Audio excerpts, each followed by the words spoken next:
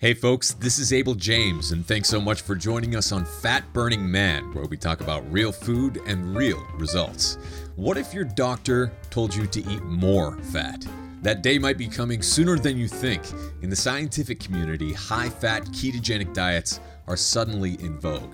More specifically, the ketogenic diet is being studied for its potential to treat epilepsy, multiple sclerosis, and even Alzheimer's.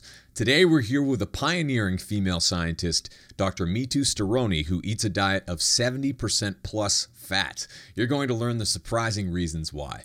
Now, I wasn't planning to start with this, but have you tried the new Pokemon Go app yet? The augmented reality craze is officially here. Pokemon is an extremely welcome distraction from all of the terrible world news of late. And if you're wondering what Fat Burning Man thinks of Pokemon Go, not to brag, but Fat Burning Man is, as of right now, a level 16 on Team Instinct with one heck of a good gold duck. So remember, choose Team Yellow when you get the choice.